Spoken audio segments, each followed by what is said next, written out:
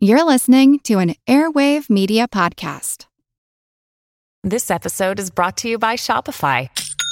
Forget the frustration of picking commerce platforms when you switch your business to Shopify, the global commerce platform that supercharges your selling wherever you sell. With Shopify, you'll harness the same intuitive features, trusted apps, and powerful analytics used by the world's leading brands. Sign up today for your $1 per month trial period at shopify.com/tech, all lowercase. That's shopify.com/tech.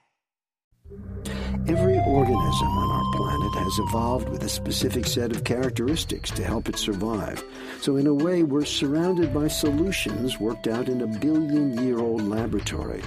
Well, bio-inspired design looks to the laboratory of the world of nature for new ideas.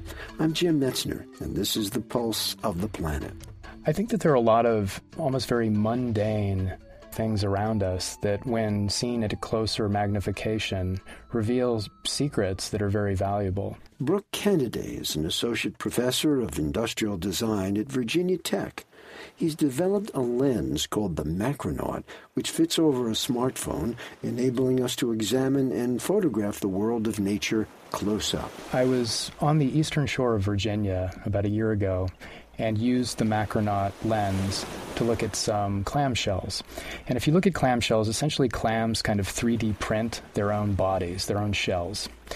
But upon looking at this one species, I realized that the layers were not straight, they were not linear, they were not building up in sort of straight layers, but they were actually corrugated, almost like a Ruffles potato chip.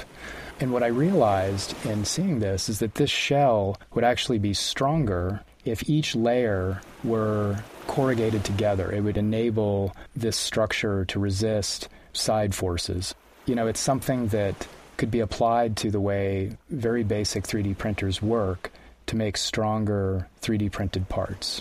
If you take a clam and kind of try to break it in your hand with the straight lines, it will break fairly much in a straight line. But by corrugating the layers, it adds another layer of structure to make it more robust or stronger, potentially. We'll hear more about bio-inspired design in future programs. I'm Jim Metzner, and this is the Pulse of the Planet.